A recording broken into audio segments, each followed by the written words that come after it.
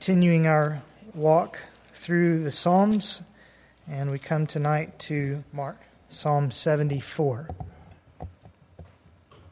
Psalm 74 bears the inscription, a maskil of Asaph, and it reads as follows: O God, why have you rejected us forever? Why does your anger smoke against the sheep of your pasture?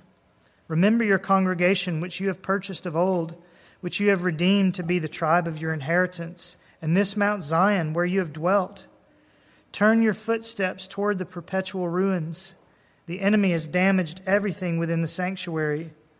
Your adversaries have roared in the midst of your meeting place. They have set up their own standards for signs. It seems as if one had lifted up his axe in a forest of trees, and now all its carved work they smash with hatchet and hammers. They have burned your sanctuary to the ground. They have defiled your dwelling place, the dwelling place of your name. They said in their heart, let us completely subdue them. They have burned all the meeting places of God in the land. We do not see our signs. There is no longer any prophet, nor is there any among us who knows how long. How long, O God, will the adversary revile and the enemy spurn your name forever? Why do you withdraw your hand, even your right hand? From within your bosom destroy them. Yet God is my king from of old, who works deeds of deliverance in the midst of the earth. You divided the sea by your strength. You broke the heads of the sea monsters in the waters. You crushed the heads of Leviathan. You gave him as food for the creatures of the wilderness. You broke open springs and torrents. You dried up ever-flowing streams. Yours is the day. Yours also is the night. You have prepared the light and the sun. You have established all the boundaries of the earth. You have made summer and winter. Remember this, O Lord, that the enemy has reviled and a foolish people has spurned your name. Do not deliver the soul of your turtle dove to the wild beast. Do not forget the life of your afflicted forever. Consider the covenant, for the dark places of the land are full of the habitations of violence. Let not the oppressed return dishonored. Let the afflicted and needy praise your name. Arise, O God, and plead your own cause. Remember how the foolish man reproaches you all day long. Do not forget the voice of your adversaries, the uproar of those who rise against you, which ascends continually. Father, this is a psalm filled with difficult questions and wondering why you do what you do sometimes. As we hear the voice of the psalmist and consider his questions and the difficulties that we face sometimes in our own lives, pray that you give us help tonight. Give us some answers tonight. Teach us to pray tonight, we ask. In Jesus' name, amen. As we read at the very beginning, Psalm 74 is inscribed as a maskil of Asaph. And we talked briefly about Asaph last week. We mentioned that he was a worship leader in Israel. Obviously, he was a writer of psalms, and he was appointed to these tasks as worship leader, hymn leader, chief musician, if you will, by King David. And so we're not surprised to find this man appointed as worship leader by King David with his name at the head of this psalm and others as well. But as we read on into Psalm 74, we might be a bit confused because the psalm is attributed to Asaph, who lived and wrote in the days of David, and yet the psalm itself seems clearly to describe a period much later in time, namely the Babylonian captivity of Jerusalem, which took place many generations after David. I think you probably heard the echoes of Nebuchadnezzar's footsteps and his horsemen, even as we read. For instance, verse 3, we read that the city was in ruins. And in verse 4, the enemies had set up their own banners in God's temple. Verses 5 and 6, that they'd chopped up all the artwork in the temple. And verse 7, that they'd burned it to the ground. Surely those descriptions there portray for us none other than the sacking of Jerusalem by Nebuchadnezzar and the Babylonians toward the end of the Old Testament period. And I say to you that creates a bit of a dilemma. How can this be a psalm of Asaph, who lived during the reign of David, and yet it describes the destruction of Jerusalem, which took place hundreds of years after David? Well, I suppose there are at least two possibilities for that. The first is that it's possible that Asaph wrote this psalm prophetically, that he looked ahead, seer that he was, prophet that he was, and saw the fall of Jerusalem in his mind's eye and penned a psalm that would be apropos for the people who would live in that day when it came to pass. The Old Testament, of course, is filled with that kind of literature, isn't it? With prophets foretelling things and sometimes even speaking of them as though they were already happening, though they are well into the future. And this may be another stunning example of that kind of prophetic foretelling. It's also possible, though, that this psalm was actually written during the time of the Babylonian terror, not by Asaph himself, but by an unnamed psalmist who very intentionally wrote in the style and the tradition of Asaph, and who therefore labeled this psalm a psalm or a maskil of Asaph, not to designate the author of the psalm, but to designate the school of poetry to which it belonged, the school or the portion of the Psalms to which it fit in. We might compare, if that's what's going on, we might compare that to the way we use the phrase Elizabethan English. When we refer to a work of literature as being written in Elizabethan English, we understand that we're not saying that it was actually written by Queen Elizabeth, but that it was written in the style, the linguistic style of English that was popular in Elizabeth's day.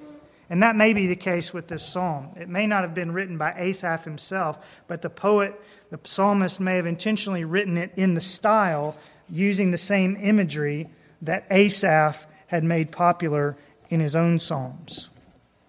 In either case, what seems clear here is that this psalm was written in hard times, right? It was written either during or for those Old Testament days when the Babylonians burned the temple of God to the ground, leveled Jerusalem's walls, chased the people outside of the city, and carted them away into exile in Babylon. This was written for those days when the people of God saw all that was precious to them carved up like so many trees in a logging camp.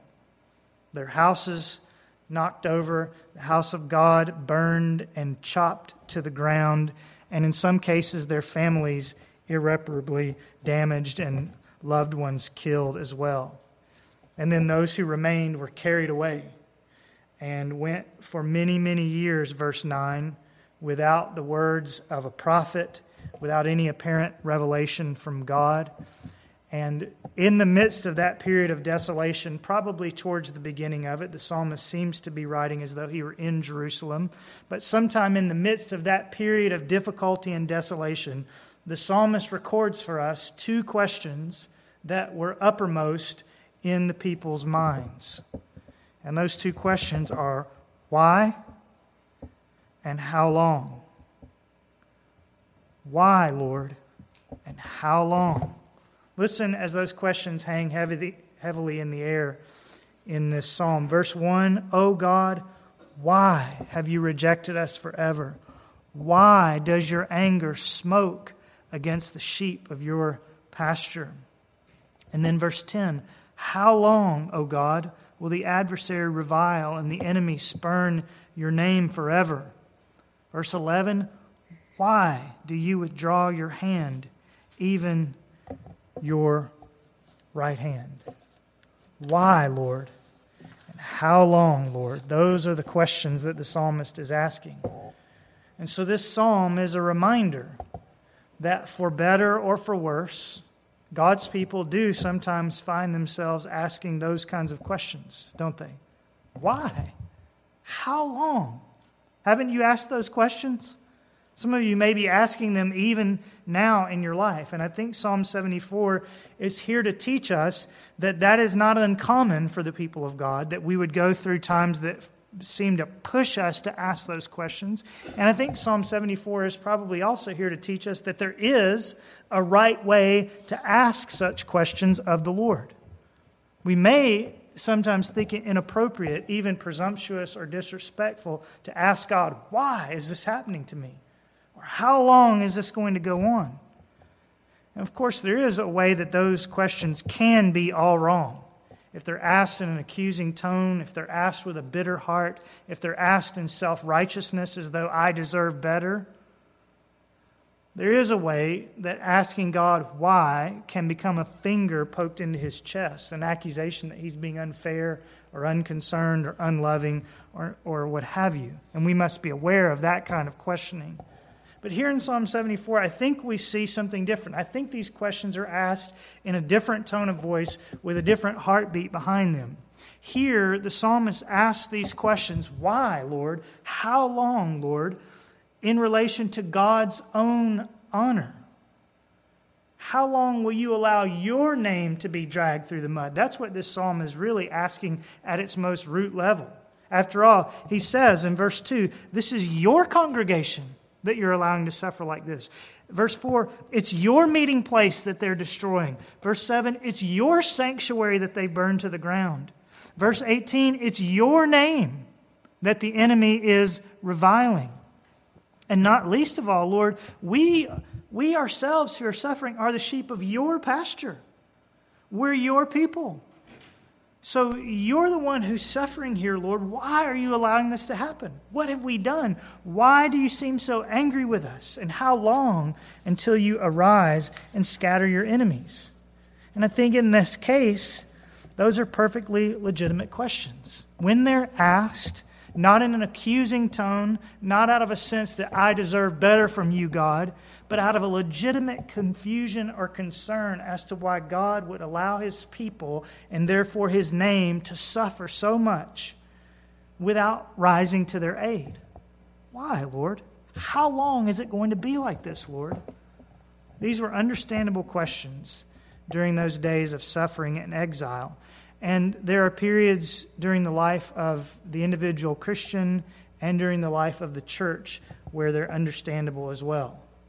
Whether we're talking about an individual church or the larger church in a city or nation, there are times when we probably ought to find ourselves asking these kinds of questions. I think in terms of the larger church in the world, we should probably be asking them right now, especially in terms of the church in our land. God, why?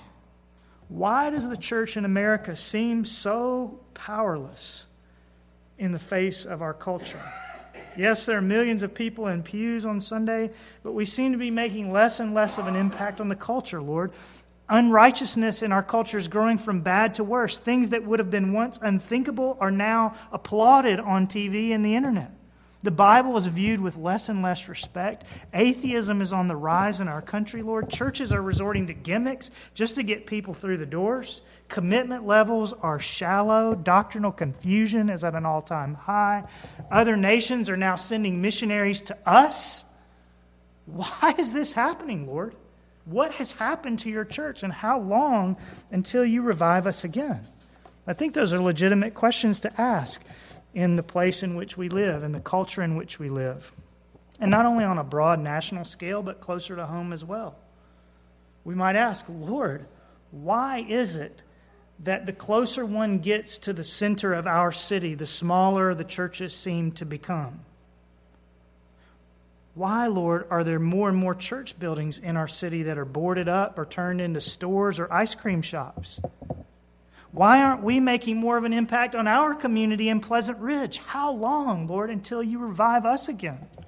I think Psalm 74 teaches us that it's right to ask these kinds of questions when it seems that God's people are languishing and they are not what they ought to be, and therefore God's name is suffering as a result of it. The legitimate question is, why? How long? And as I said, there may be times in our own individual lives with our own personal struggles and trials where we should ask that question as well. Lord, I am not what I once was. As we read in Psalm 42, I used to be a leader. I used to go along leading the people in singing. I used to have joy in the Lord, and it's gone. Lord, why is this happening? How long until you get a hold of me? How long until things change in my life? Why? And how long? But let me remind you briefly that when we ask God a question like that, we better be prepared for a truthful answer. Why is this happening, Lord? Well, I believe that the psalmist questions God in Psalm 74, and he already knows the answer, but we may not always know the answer. I believe that the psalmist's questions here surely moved God's heart to pity his people, and that's the main point of the psalm, to which we'll return in a moment. But I also know that the psalmist realized that the answers to his questions, were God to have voiced them, probably would have made him squirm in his seat a little bit. Had God really given him the full answer to why is it the way it is, it wouldn't have felt real good. Israel was in this predicament for a good reason, weren't they? Because of their sin, their idolatry, their forgetfulness of God, their self-reliance, and so on. And the church in our country and our city and even our own church, we may find ourselves squirming too if we really considered the whys of some of our difficulties. So if we're going to ask God why, let's be prepared for the bold truth. But that said, that's not really what this psalm is about. This isn't a psalm about God's accusations against his people, though he could have made many of them. This is a psalm really about God's faithfulness to his people in spite of all that was wrong with them. That's where the psalmist lingers. We don't get God's reply here. We don't get God smacking him on the back of the hand. We don't get God telling him all the things that are wrong. What we hear from the psalmist is this constant sense that he knows that beneath all that's wrong, God is faithful. That's what the psalm is really about. The psalmist understood that there were reasons the Jewish people found themselves in their predicament. You'll notice that he never appeals for God's help based on how good Israel has been, nor does he speak as though God were being unfair to his people. He understood why all these things were happening in the first place, but what he's really doing in this psalm is he's asking God why they're going on still. This isn't a psalm about why we got into the mess that we're in. This is a psalm about how long it will be until God delivers us from it. So even if the mess is our own fault and is self-made, the psalmist still has the same questions. How long, Lord, until you bring your people out of the mire and set their feet upon a rock and bring praise to your name because of it? How long until you revive your people? How long until you take back the honor of your great name? How long until you silence those who are reproaching you? How long until you forgive our sins and show us your smile once more? Those are legitimate questions, I think. Lord, we've gotten ourselves into a mess, and we know that you have every right, verse 1, to be angry with us. We have needed your chastisement and your discipline, but, oh Lord, it stings so badly. And more than that, we're languishing beneath it. And the longer we languish beneath it, and the longer we're weak, and the longer we're fragile, and the longer we're not what we should be, and the longer we're ineffective as your people, the more, verse 18, your name suffers. The longer your sanctuary sits desolate, verse 7, the more your name suffers. So, verse 2, he says, remember your congregation, which you have purchased of old. He says, verse 3, turn your footsteps toward the perpetual ruins. Verse 19, do not deliver the soul of your turtle dove to the wild beast. Do not forget the life of your afflicted forever. Verse 22, arise, O God, and plead your own cause. He's not afraid, though the mess has been made by Israel herself, to ask God to deliver Israel from it.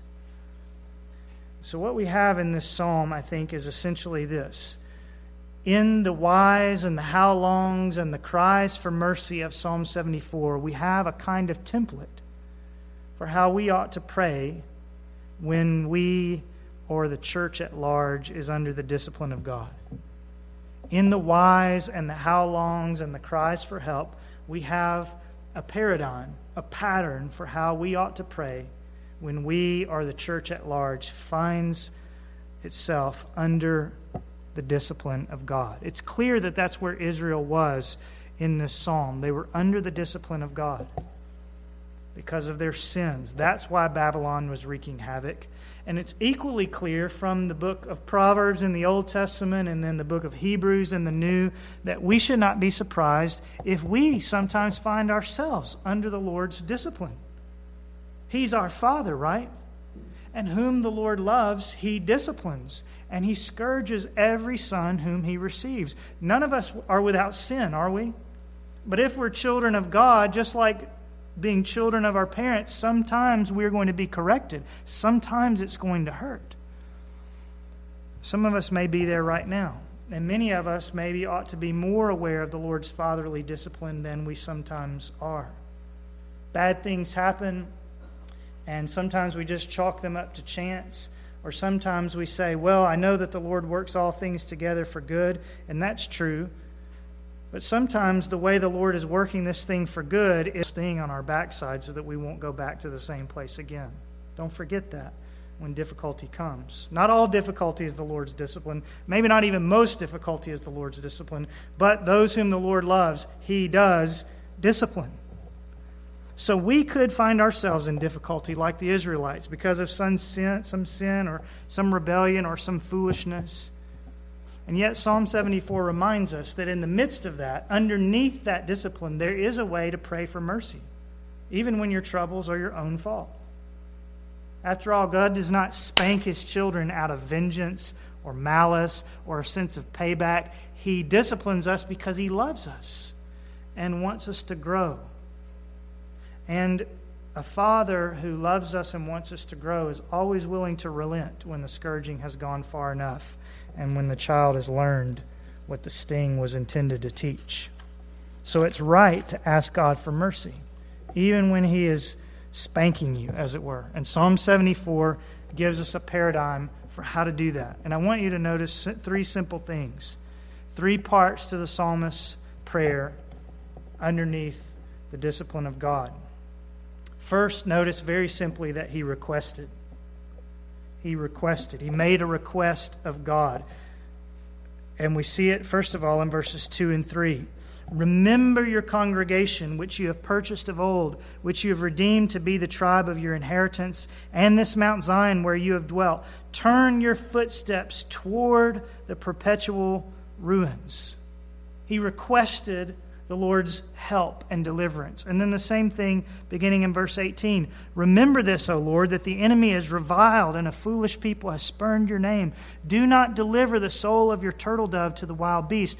Do not forget the life of your afflicted forever. Consider the covenant, for the dark places of the land are full of the habitations of violence. Let not the oppressed return dishonored. Let the afflicted and needy praise your name. Arise, O God, and plead your own cause, and so on. Very simply, when the psalmist and his people were under God's discipline, he requested mercy. He requested help. He requested the staying of God's hand. He prayed when under the discipline of God. Now, as I've said over and over again in the Psalms, that may sound obvious. When you're in trouble, pray. But as I've said over and over again in the Psalms, and I say this to myself more than anybody else, how often, when we know we ought to pray, do we actually fail to do it? How often do we fret instead of praying? Or start planning and scheming instead of praying? Or get on the phone and talk to someone else who we think can help us instead of praying? Or just give up instead of praying, instead of getting on our knees and begging God for help? Whether it's something little like losing your keys or something big like a disease in your heart. We often know that we should pray and fail to do it, don't we? And we're even more tempted probably to bypass prayer when, as in Psalm 74, we realize that the predicament we're in is our own fault. When we've gotten ourselves into the mess, we may say to ourselves, there's no sense in praying about this. God is the one who's bringing about the difficulty, and it's my own fault. So He doesn't want to hear about this from me, asking His intervention. I'll just have to wait it out until He's done doing what He has to do. But that's not what the psalmist thought about the Lord and His discipline, is it? Yes, he knew that Israel was in this predicament because of their own sin. He knew that God was angry, verse 1, and that they were getting what they had coming to them. But that didn't mean in the psalmist's mind that God was not still compassionate and that God wouldn't hear their groans and that God wouldn't relent of the discipline if they begged His mercy. If that were the kind of God we had, a God who will not put down His rod until He has exacted every last ounce of punishment upon us, none of us, would have ever been saved in the first place, would we? Because doesn't the gospel teach that God is a relenting God, a forgiving God, a God who is willing to stay His hand and not reward us according to our iniquities? That's not only true on the front end of the gospel, but it's even true once we're in the family and we need to be chastised for our wandering from the Lord. God is a relenting God. Who knows?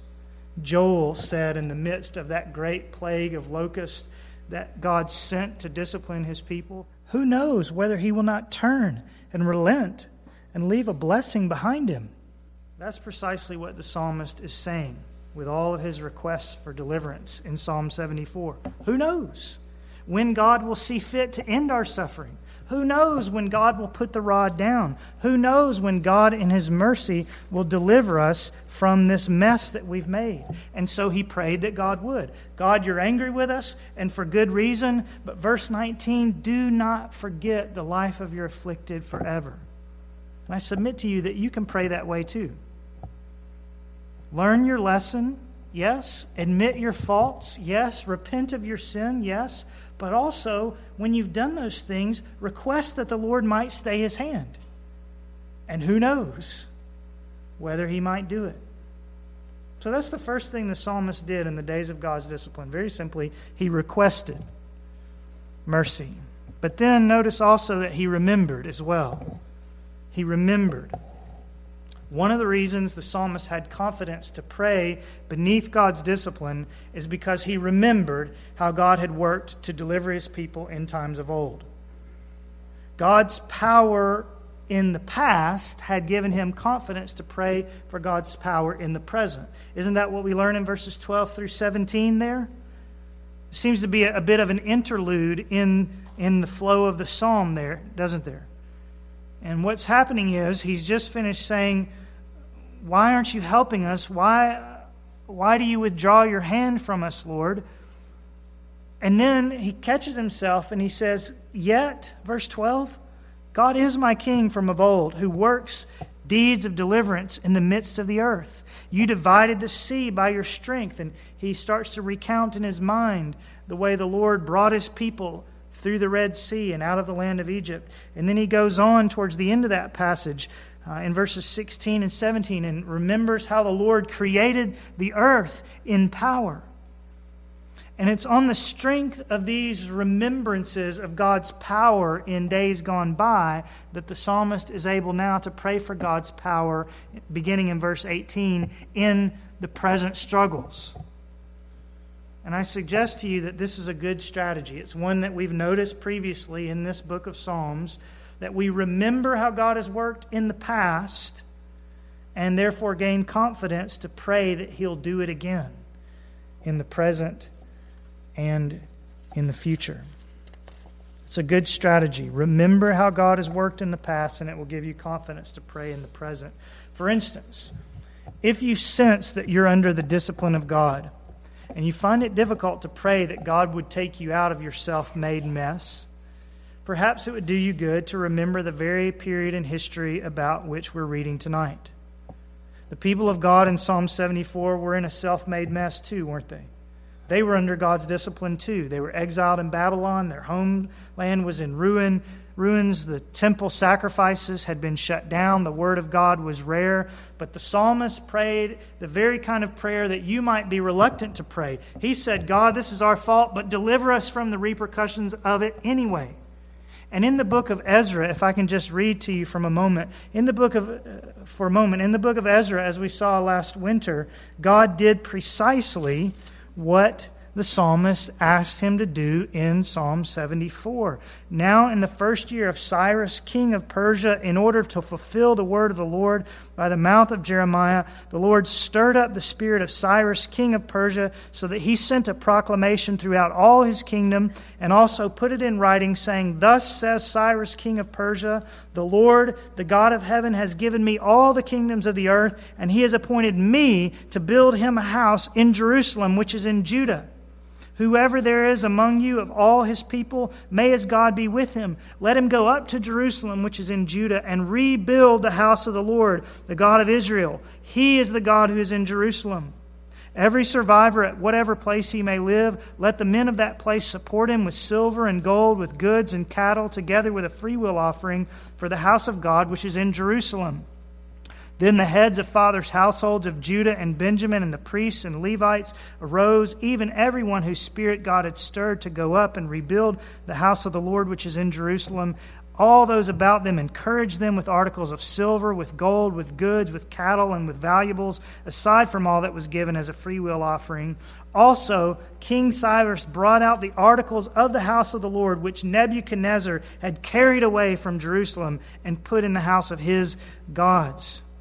And then in chapter 3, verse 8, we read about how they began building and they laid the foundation of the temple and the people praised the Lord. And the point is, God did exactly what the psalmist requested of him to do here. Perhaps not as quickly as the psalmist may have hoped, but God did it. Everything that was wrong, God began to restore. The people were taken out of their lands, Cyrus sent them back. The temple was torn down, Cyrus said, rebuild it and we'll pay for it. Nebuchadnezzar had stolen the things from the temple, and Cyrus said, we're going to get those out of the treasury and we're going to send them back. God did exactly what the psalmist asked him to do. And remembering, you yourself, remembering how God worked on behalf of his people in the past, will gain hope to pray in the present that God will hear your prayers as well, just like he did in Psalm 74. You might also gain strength by remembering the works of God that are much closer at hand.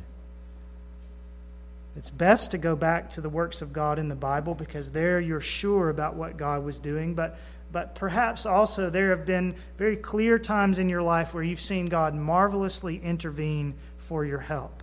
And if you can remember how he worked then, you'll be strengthened to pray for his working now. The psalmist requested, and the psalmist remembered. And of course, there's no more mighty working of God that is worth remembering than his work on the cross.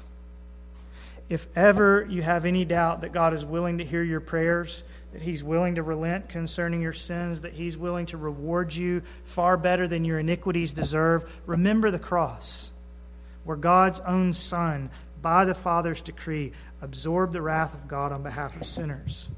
God's desire is not, Psalm 74:1, to remain angry with you forever. If that were his heartbeat, he'd never have sent his Son to die in the first place, the righteous for the unrighteous, becoming sin on our behalf, bearing our sins in his body on the cross so that we might become the righteousness of God in him. God never would have done that if his heartbeat were to leave you languishing in the mess. No. He who did not spare his own Son, but delivered him over for us all, how will he not also with him freely give us all things? In other words, if God in the past was willing to go so far as to give us even his own Son, then in the present he won't withhold anything else that would be good for us. That's the logic of Romans 8:32, and the logic in Romans 8:32 is the same as the logic we see here in Psalm 74 that the psalmist employs. If God has been so willing to deliver me in the past, even when my troubles were of my own making, then surely I must not be ashamed to ask him to do it again. So then, even beneath God's discipline, the psalmist requested the Lord's mercy, and he requested because he remembered the Lord's deliverance in times of old. And then finally, I want you to notice that the psalmist not only requested and remembered, but the psalmist reminded. He reminded. Remember, I told you early on that the motivation of this prayer in Psalm 74 wasn't a selfish motivation.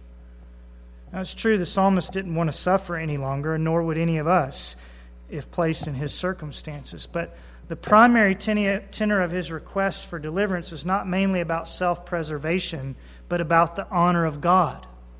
Lord, we deserve all the heartache we're getting. But the more the Babylonians oppress us, Lord, the further we sink into the mire, Lord, the more inconsequential we become, Lord, the more your name is blasphemed, and the more the growth of your kingdom is stunted, and the more your fame is aligned. That's the tenor of these requests. Lord, for your own sake, deliver your people, so that the nations won't continue to speak ill of you and blaspheme you and belittle you. And that's what I mean by the psalmist's reminders. All through this psalm, he reminds God that God's own honor is at stake in the well-being of his people. Just listen to a couple of places. Verse 18, remember this, O Lord, that the enemy has reviled and a foolish people has spurned your name. Your name. Verse 22, arise, O God, and plead your own cause. Remember how the foolish man reproaches you all day long. Do not forget the voice of your adversaries, the uproar of those who rise against you. What he's saying is, God, they're not just blaspheming us, they're blaspheming you.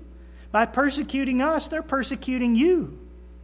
You remember this, it was the same thing with Saul. Saul was persecuting the people of God, but what did Jesus say to him? Why are you persecuting me?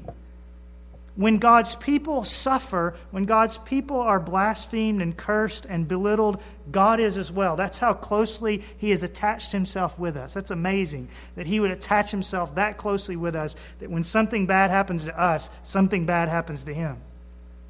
And that's what the psalmist is saying. They're not just blaspheming us, they're blaspheming you. So, verse 22, arise, O God, and plead your own cause. Do you hear it? Your own cause. God's name and His cause, verse 22, are inextricably bound up with the welfare of His people, His congregation, verse 2, which He has purchased from of old.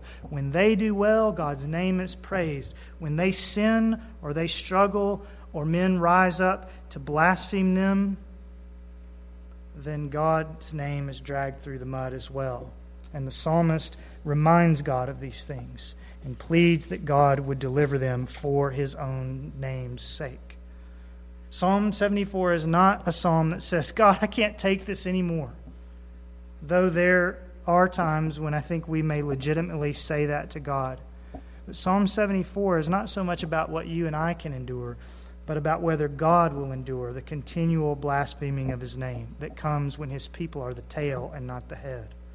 And I suggest to you that we learn to pray this way, that we learn to remind the Lord of this. Not that He doesn't know, but that He loves to hear that we are concerned about His name. Lord, for your own name's sake, don't leave your people in the mud. Deliver us so that you may be praised. Arise, O God, and plead your own cause. And then notice one other thing of which the psalmist reminds the Lord. Not only to plead his own cause, but he also reminds him, verses 19 and 20, of His own covenant. Do not deliver the soul of your turtle dove to the wild beast. Do not forget the life of your afflicted forever. Consider the covenant. Consider the covenant. Remember the promise that you made to your people. In other words, Lord, you promised not to forsake your people. You promised to forgive our sins. You promised not to reward us according to our iniquities. You promised to make us a great nation for your name's sake. You promised to make us a blessing to all the nations of the earth. That was your covenant with us. And though we have failed to live up to our end of the bargain, Lord, show yourself strong to keep your end. Consider the covenant. If for no other reason for hearing our prayers, God, consider the covenant. You promised us. Hold fast to your word. He reminds God of his covenant. And this is what we must do as well when we find that we have fallen again into sin. What are we going to plead when we come to the Lord in prayer? Are we going to ask him to deliver us from our self-made pig pens based on how well we've kept our end of the bargain? Is that how it's going to work? If that's what we had to pray, we'd have not a leg to stand on, would we? Are we going to try and pretend when we're suffering that we deserve better treatment than the Lord is doling out to us? Both he and we know that that's not the case, is it? So what are we going to plead with the Lord? How can we possibly pray for Psalm 74 kind of deliverance when we know that our troubles are of our own making? Our only hope is to say, consider the covenant. Remember what you promised. Remember that you promised to do us good in spite of our sins. Remember the blood that was shed on our behalf. Remember that you came not to call the righteous but sinners. Consider the covenant and do us good in spite of ourselves, simply because you're a keeper of your word. That's what we mean, essentially, when we add the words, in Jesus' name, to our prayers. That's what we ought to mean anyway. Lord, hear me, not because of me, not because I deserve to be heard, but hear me because of the covenant you have made with me through your Son. Consider that covenant, Father. Consider the cross and hear me for that reason, not because of anything in me that merits your help. Can you pray like that? Asking God to do you good, not because you've kept your end of the bargain, but because he always keeps his. Do you trust him like that? There's no other way to pray. Even if you're under the manifest blessing of God, there's no other way to pray. You can never come to God on the strength of anything but his faithfulness to you, his remembering of his covenant.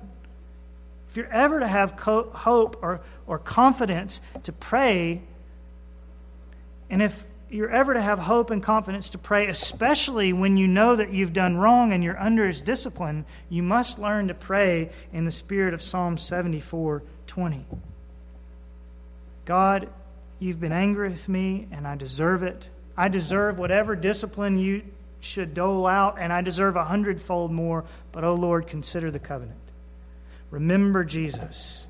Remember your love to me in spite of my sin, and do not, verse 19, forget the life of your afflicted forever.